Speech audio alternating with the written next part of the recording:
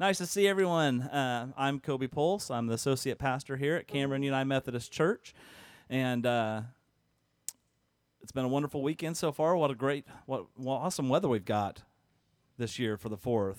With all of our festivities we always have here in Cameron, it's just nice to have good weather after all the rain and all the craziness that we've had here recently. It was how nice it was just to have beautiful weather these last few days.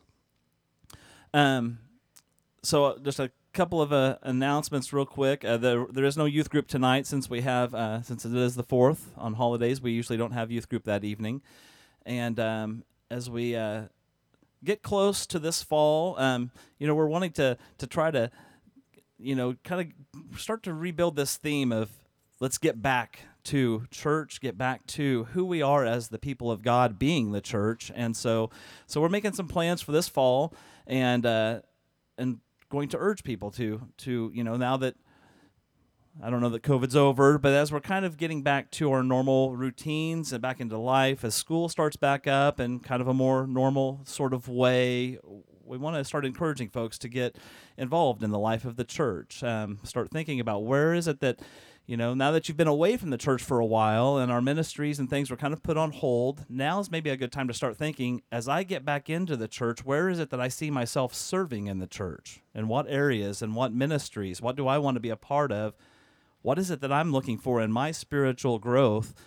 And as we start to think about those things, as Dan and staff communicate that with us, where you would like to serve or what you need in your life for your spiritual growth as we move forward and kind of get back into being the church and worship and growth and in service. So be thinking about those things here as we move forward closer into the fall. So let's all, we're going to open with a song, All Creatures of Our God and King. Let's all stand up and let's lift our voices to God this morning in this hymn. 2, 3, 4.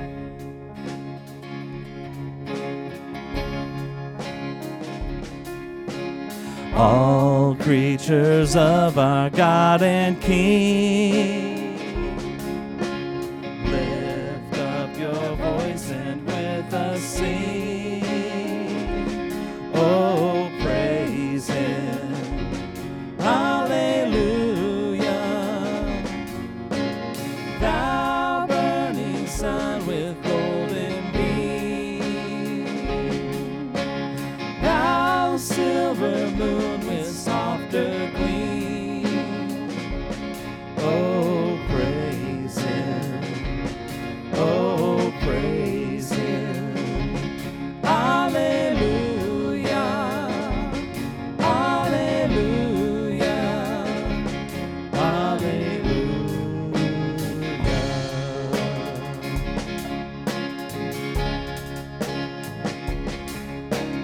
Thou rushing wind that art so strong, ye clouds that sail on heaven along. Oh, praise Him, hallelujah.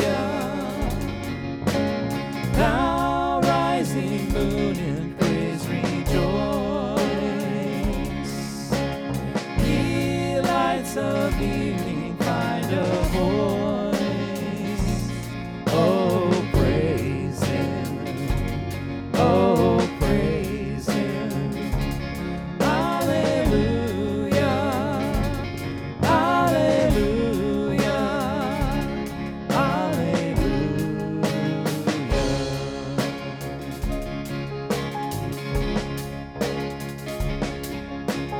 Let all things that Creator bless,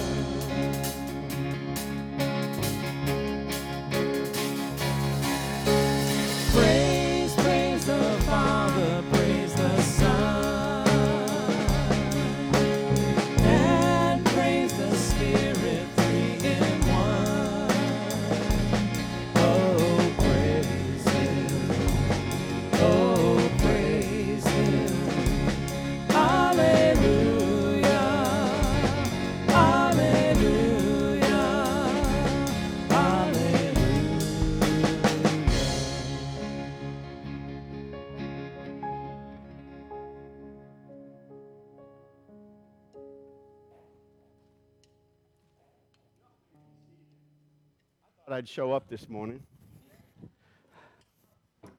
I'm going to move this way a little bit. I'm not sure what's wrong with the front two rows here.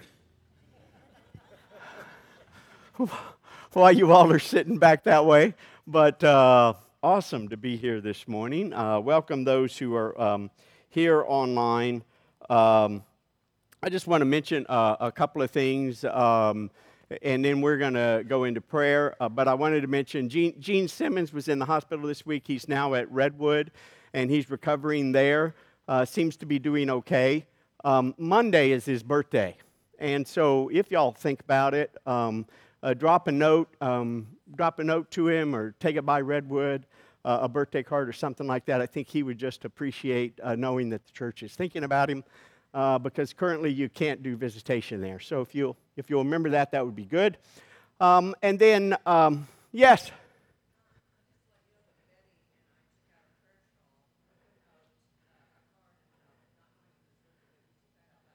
Awesome. So if you didn't hear that, we did, Betty and Pat did take a prayer shawl out to him so that he knows the folks here are thinking about him. So thank you all for doing that. And then also I just want to let you know that there is a community worship service also today. I think it's in McCorkle Park, right, Pat? At 11 o'clock, I think. If y'all want to participate in a community worship service after this, there's one over there, and so you all might do that. I think that's it. Let's go to the Lord in prayer. Gracious and loving God, as we come before you this day, we are reminded of your goodness and your graciousness, and we also come to you this day just to lift up to you those places this week where we have not done such a great job of following you. And so as we gather, we just come and we ask for your forgiveness, that you would forgive us for the times we have failed to respond to your call with faith this week, when we have failed to hear your voice and act in trusting obedience as you have nudged us to step forward and to engage folks. Forgive us for those times when, for the fact that so often we only pray when it's convenient for us, and even when we do pray, we talk more than we listen. Forgive us, Lord, for the times when it's so easy for us to see the unrighteousness of other people and yet not see our own issues and failures. Forgive us, Lord, when we have sought the company of those who please us and whom we want to be around rather than those who need us or need a hand up.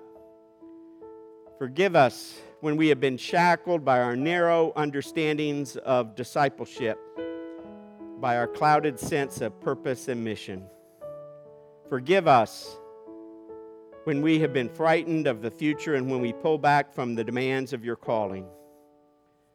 Forgive us when we fail to sense your presence in each and every moment of life, when we fail to acknowledge your grace in the present moment and to trust you in each and every moment. Through your Holy Spirit, we offer ourselves to you, and we offer up the prayer that Jesus taught us to pray. Our Father, who art in heaven, hallowed be thy name. Thy kingdom come, thy will be done on earth as it is in heaven. Give us this day our daily bread, and forgive us our trespasses, as we forgive those who trespass against us. And lead us not into temptation, but deliver us from evil. For thine is the kingdom, and the power, and the glory forever. Amen.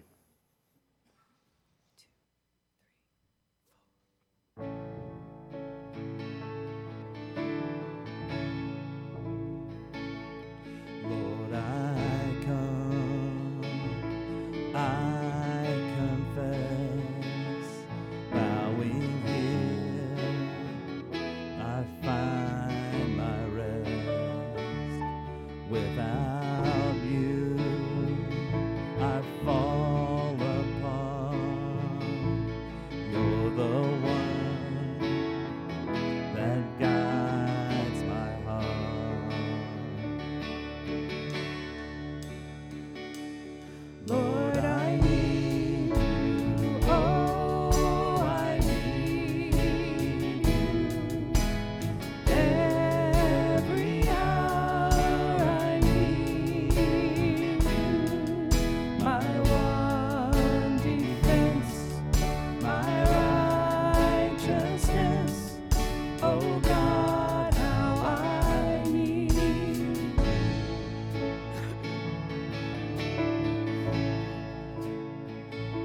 where sin runs deep. Your grace is more, where grace is found, is where you are, and where you are, Lord, I am free. Holiness is Christ in me, and where you are, Lord, I am free. Holiness is Christ in me.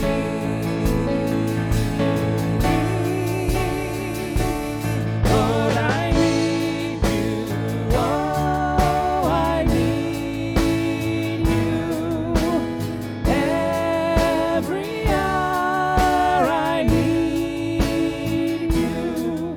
My one defense, my righteousness. Oh God, how I need you. So teach my song to rise to you when temptation comes my way, and when I cannot stand, I fall on you. Jesus, you're my hope and stay, and when I cannot stand, I fall on you. Jesus, you're my hope and stay.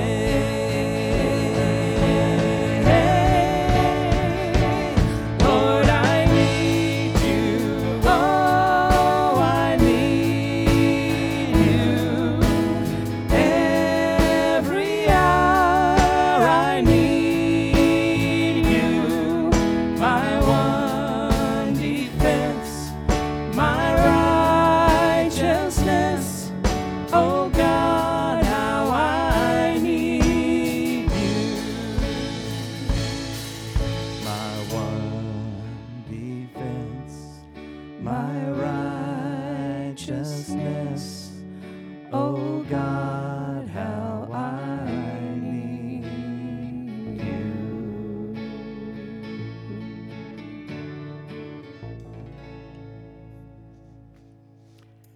Amen. Thank you.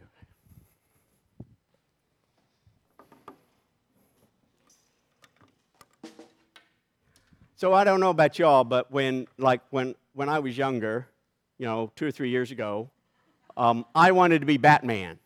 Well, maybe it was a little bit more than 2 or 3 years ago. I mean, when I was growing up, we all had our heroes, right? The person that we wanted, and Batman was mine, and I had a Batman outfit, man, and I had the boomerang. I'm still waiting for the Batmobile, but we're going to get that, right? I checked out the car show at the 4th of July, and there were some of them that were pretty close to the Batmobile, but Deb wouldn't let me buy any of them. And then when I realized that, well, Batman wasn't a real person, then I loved to play baseball. So then my heroes were baseball players, and I just knew I was going to be a Major League Baseball player. I keep waiting for the agents to show up and sign me. Because I know I'm good enough to play. Well, maybe not play anymore. I could at least manage. They could come and get me and sign me up, right? Well, that didn't pan out either, right? So I'm not a Major League Baseball player. And in fact, I learned in high school that really I wasn't even good enough to play high school ball. And so I ran track and cross country, and I was pretty good at track and cross country. And so I was going to go to the Olympics. Yeah, I think I told you all before, Jim Ryan was a hero of mine, right? Jim Ryan. And so we all have these heroes in life. And in fact, on holidays like the 4th of July, I worry sometimes that we so lift up the heroes that are written about that we think that if we're not heroes, we're unimportant. Because I assure you that there will be no annals of history written about me. Nobody's going to write a book about me in 15, 20 years. Nobody's going to be celebrating my life, except for hopefully my wife and my kids, hopefully. But you get the picture? Sometimes I think we get so focused on the heroes that we forget about the importance of ordinary life. And today, as we look at Scripture, I think Isaac is one of these folks in Scripture that we just rush past. In fact, when I was looking at preaching on Genesis, if you look at how Genesis is broken down, you've got stories of Abraham, and you got a little bit about Isaac, and then you got story of Jacob, and you got story of Joseph, right? If you look at Scripture, there's about 10 chapters written on Abraham, about 10 chapters written on Jacob, almost 20 written on, 13 written on Joseph, and there's like 5 chapters where Isaac is mentioned, and only 1 chapter where we really hear about Isaac himself. And yet, over and over in the Old Testament, it says that the God that we worship, the God that Israel worshiped, is the God of Abraham, Isaac, and Jacob. And yet, the stories of Jacob get lost in Scripture. In fact, where we first are introduced to Jacob, or Isaac, when we're first introduced to Isaac, we're told of his birth. And then we're told, when he was weaned, there was this great celebration that the family had. And in the midst of that celebration, his half-brother Ishmael did something that really aggravated Sarah. And so as a result, Ishmael and Hagar are driven away. And so this celebration that's supposed to be having for Isaac's great milestone ends up being something that divides the family. And then the next story that we hear about Isaac has to do with this great test of Abraham. And you know, I find it interesting that as we read that story, we always talk about Abraham and it's almost like we forget Isaac was even there, because the story makes it clear it's not really about Isaac. Isaac is almost like a mannequin in the story. We don't know how he felt. We're not told what he thought when Abraham's putting him on the altar. He's just kind of there, like he's a prop in the story. And then the next time we hear about Isaac is when Abraham's getting old, and he doesn't want Isaac to marry any of the Canaanite women. He wants Isaac to marry from the family. And so he calls his servant, sends his servant to go find a wife for Isaac. There's no consulting of Isaac. He goes, he sends his servant. His servant comes back with a wife for Isaac, and the servant kind of goes up to Isaac and says, here's what's going on. And so Isaac takes Rebekah to be his wife, and he loves her, but he's never even consulted in the story. And it seems like there's always these actions being done while Isaac is kind of a passive receiver. And then even after he's married to Rebekah, we're told that Rebekah is barren, just like Sarah was. And Isaac prays to God, and her womb is open, and she has 2 children. And the story quickly shifts to Rebekah and these children. And we're told that in her womb she feels this battle. And God tells her what's going on. He says, well, there's twins. You have 2 boys within you that are going to battle, going to become 2 nations that battle against each other, and the older will serve the younger. To the best of our knowledge, Isaac, that information is never shared with Isaac. And later we'll see that Rebekah and Jacob, they devise this deception, this plan of deception, which they carry out on Isaac.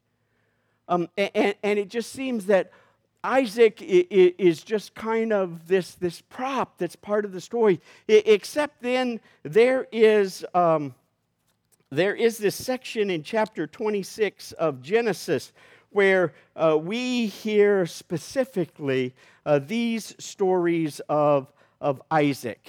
And so I thought we would take a closer look at what is written here, beginning in Genesis chapter 26. And here's what we read in 26 of Genesis.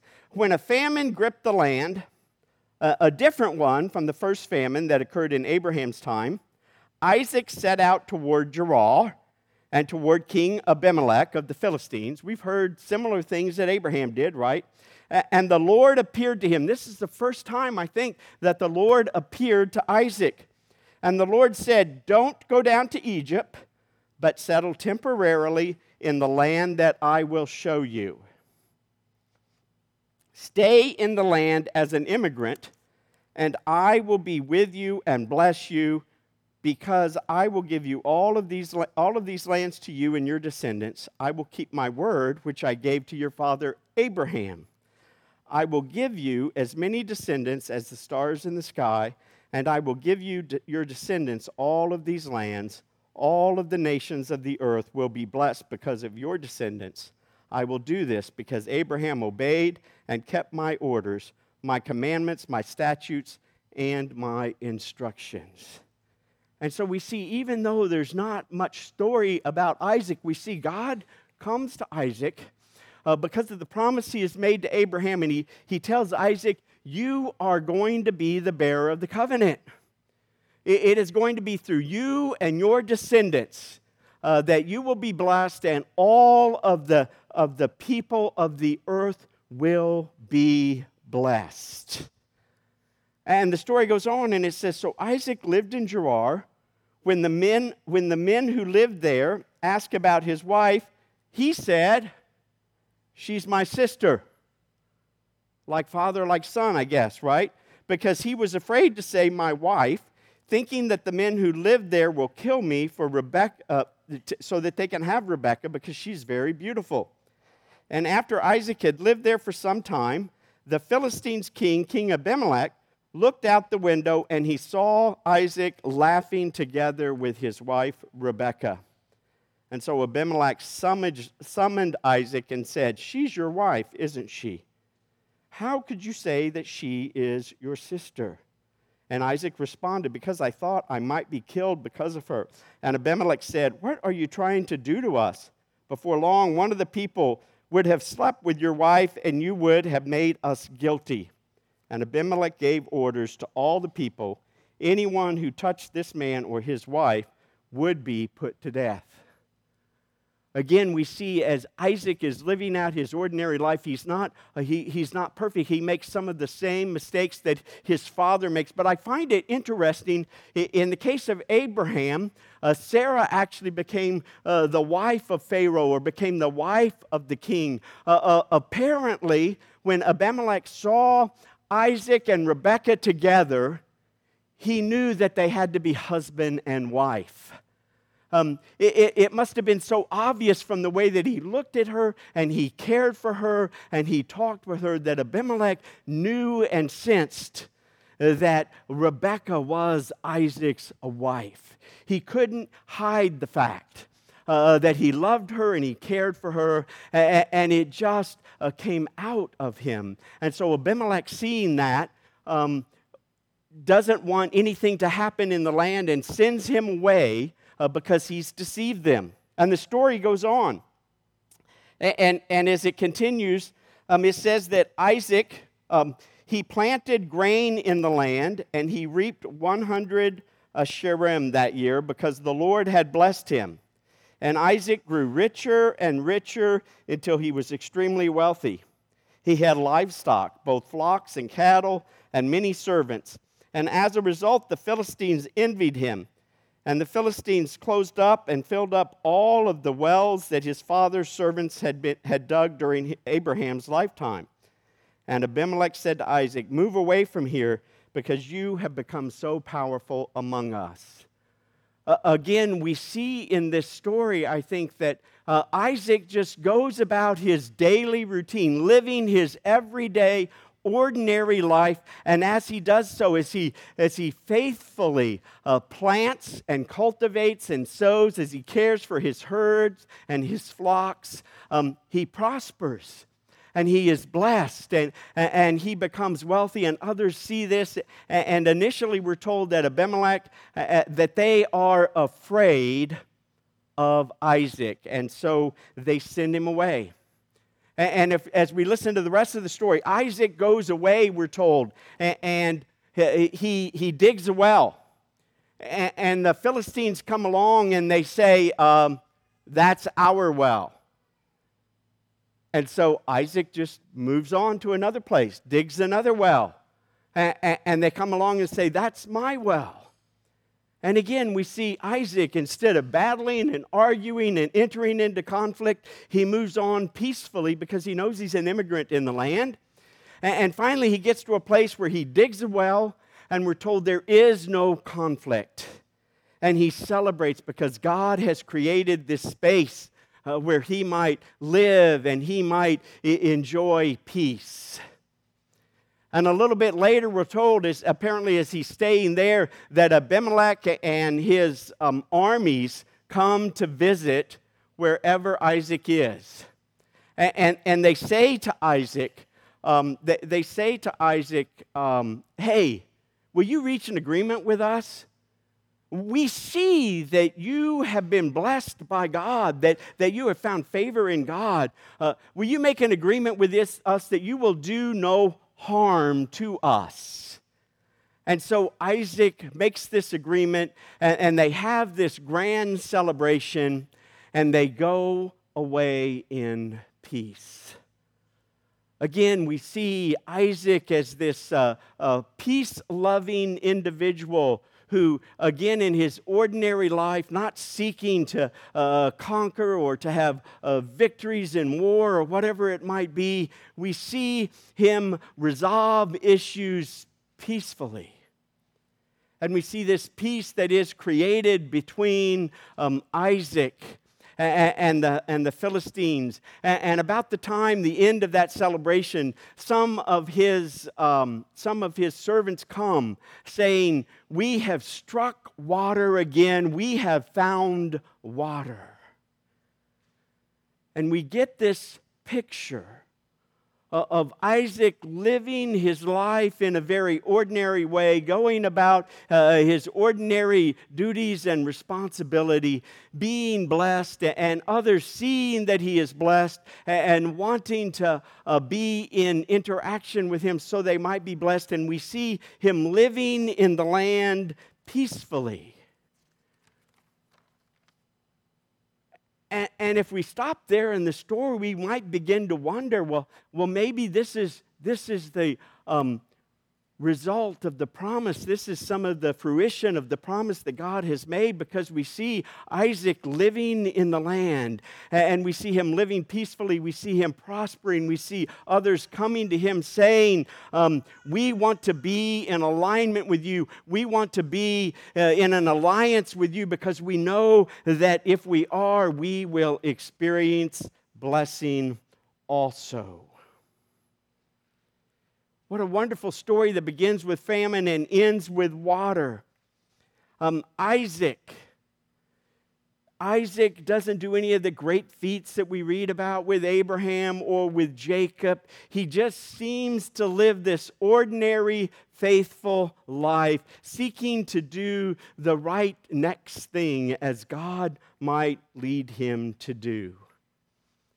I can't help, as I read the story this week, to just be reminded that there is indeed something special about living year after year, day after day, doing the good and the kind and the thoughtful and the generous thing, being a lover of peace, and simply doing the everyday things that are important to life. I couldn't help but be reminded of one of my favorite movies. It's a Wonderful Life. Yes, it's a Christmas movie, but it wouldn't hurt us to play it sometimes on holidays like the 4th of July, to be reminded of the importance of everyday life lived trusting and following God. You see, sometimes when we read the stories in the Scripture. When we read about Abraham and we read about Jacob and we read about Joseph and we read about Moses and David and Daniel and we read about Peter and Paul and John, we begin to get the idea, well, if I'm not like them, I'm nothing. My life means very little. When in fact, I would argue that the people that I remember the most, the people who have made the most difference in my life, who have made the greatest difference in communities like this and in congregations like this, they are the people who live everyday, ordinary lives, simply faithfully doing as God calls them to do. Yes, making their mistakes and falling down, but getting back up and simply seeking to do the right next thing as God leads them to do. And so on this 4th of July, on this day, let us hear the story of Isaac. Let us hear that it isn't about the heroes. It's not about the people who are written about in the history books. It's not about the people who do great and wonderful things. The difference that is made in the lives of our neighbors is the difference made because we choose to live our everyday, ordinary lives, seeking to trust and to live in connection with God, doing the next right thing, loving our families and our spouses, going about our work in a way that is meaningful. Let us hear that and know that our lives make a difference. All we need to do is trust God and do the next right thing. May we do that today and every day. Amen. Let us join our voices together as we sing, "Joyful, joyful, we adore thee." I invite you all to stand.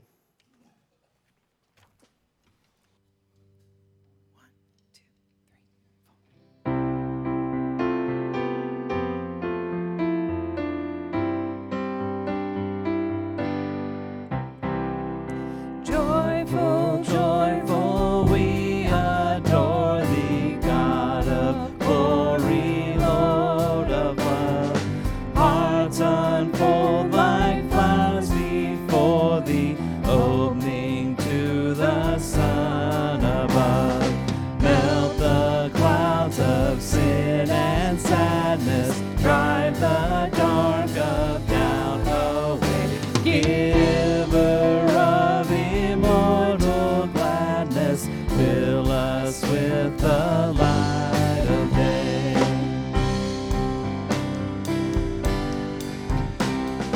All thy works with joy surround the earth and heaven reflect thy rays.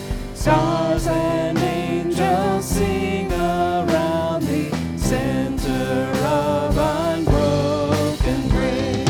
Field and forest, vale and mountain,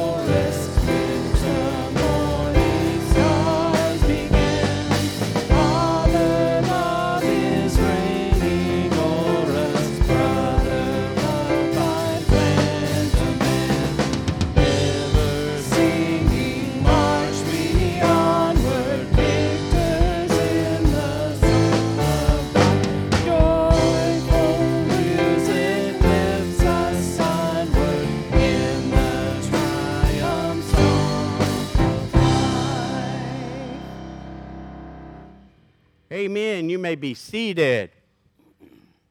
I'm going to invite you, if you're at home today, to get bread and cup, and I'm going to invite you to join us in communion. I remind folks that this is not a United Methodist table, but it is Christ's table. It's Christ who invites you here. And so now I invite you all to join in the great Thanksgiving as we prepare ourselves through this wonderful prayer to encounter Christ in new and mysterious ways. The Lord be with you. Lift up your hearts. Let us give thanks to the Lord our God. Indeed, it is right and a good and joyful thing always and everywhere to give thanks to you, Almighty Father, creator of heaven and earth. Indeed, as you blessed Isaac and Rebekah in their ordinary, everyday lives so that they might be a blessing to others, you come and you bless us so we might be a blessing. And so with all your people on earth and all the company of heaven, we praise your name and we join in their unending hymn. Holy, holy, holy Lord, God of power and might. Heaven and earth are full of your glory. Hosanna in the highest. Blessed is he who comes in the name of the Lord. Hosanna in the highest. Indeed, holy are you, and blessed is your Son, Jesus Christ. In the midst of our brokenness in this sinful world, he came to offer healing and hope and to reveal the way in which we can live our everyday lives with him. And unfortunately, too often, we choose to go our own way. And yet, by his baptism of his suffering, death, and resurrection, you gave birth to your church. You delivered us from slavery to sin and death, and you made with us a new covenant by water and by spirit. On the night in which Jesus gave himself up for us, he took the bread. He gave thanks.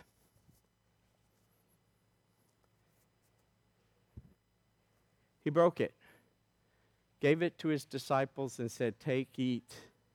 This is my body broken for you."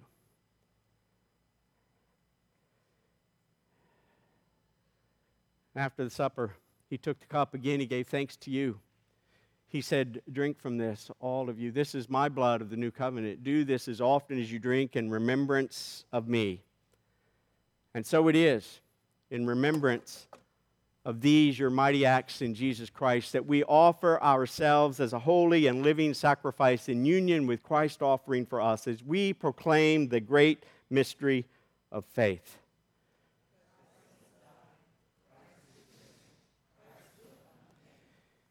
Indeed, pour out your Holy Spirit upon those who are gathered here. Pour out your Holy Spirit upon the gift of bread and cup, that they may be for us the body and blood of Christ, so that we might be for the world the body of Christ, redeemed by his blood, blessed to live holy and full, everyday, ordinary lives, so that we might bless others whom we come into contact with.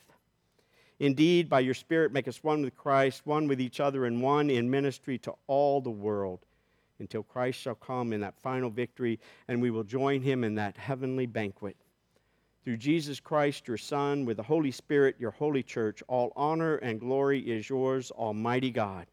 And all God's people said, Amen. I invite those who are helping with communion to come forward.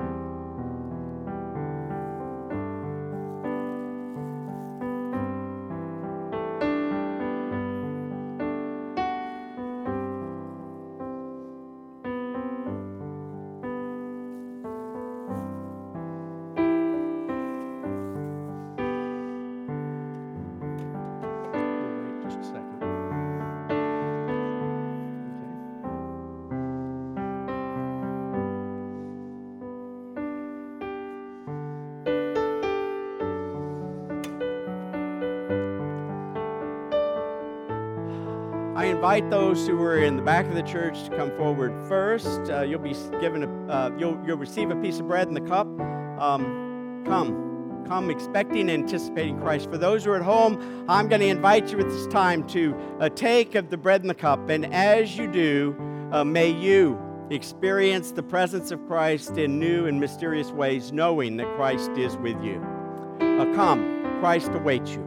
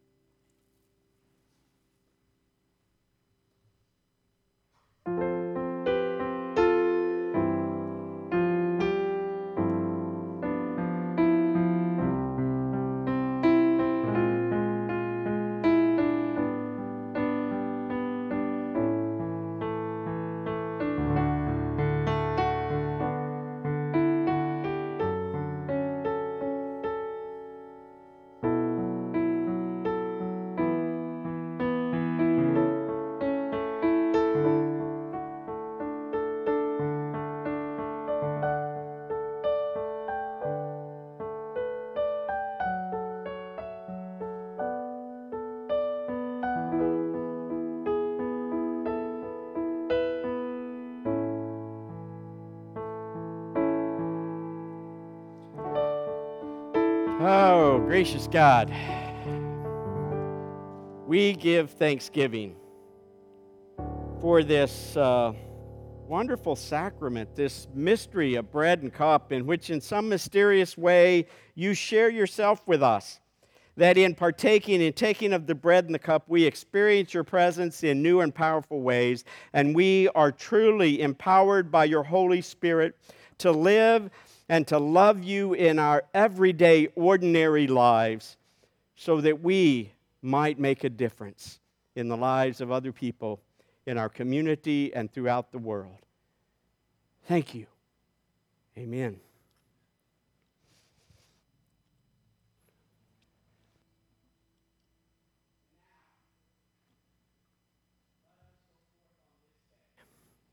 To live each and every moment in the presence of Christ, doing the next right thing that God leads us to do, so that we might bless others. Go in the name of the Father, and of the Son, and of the Holy Spirit. Amen.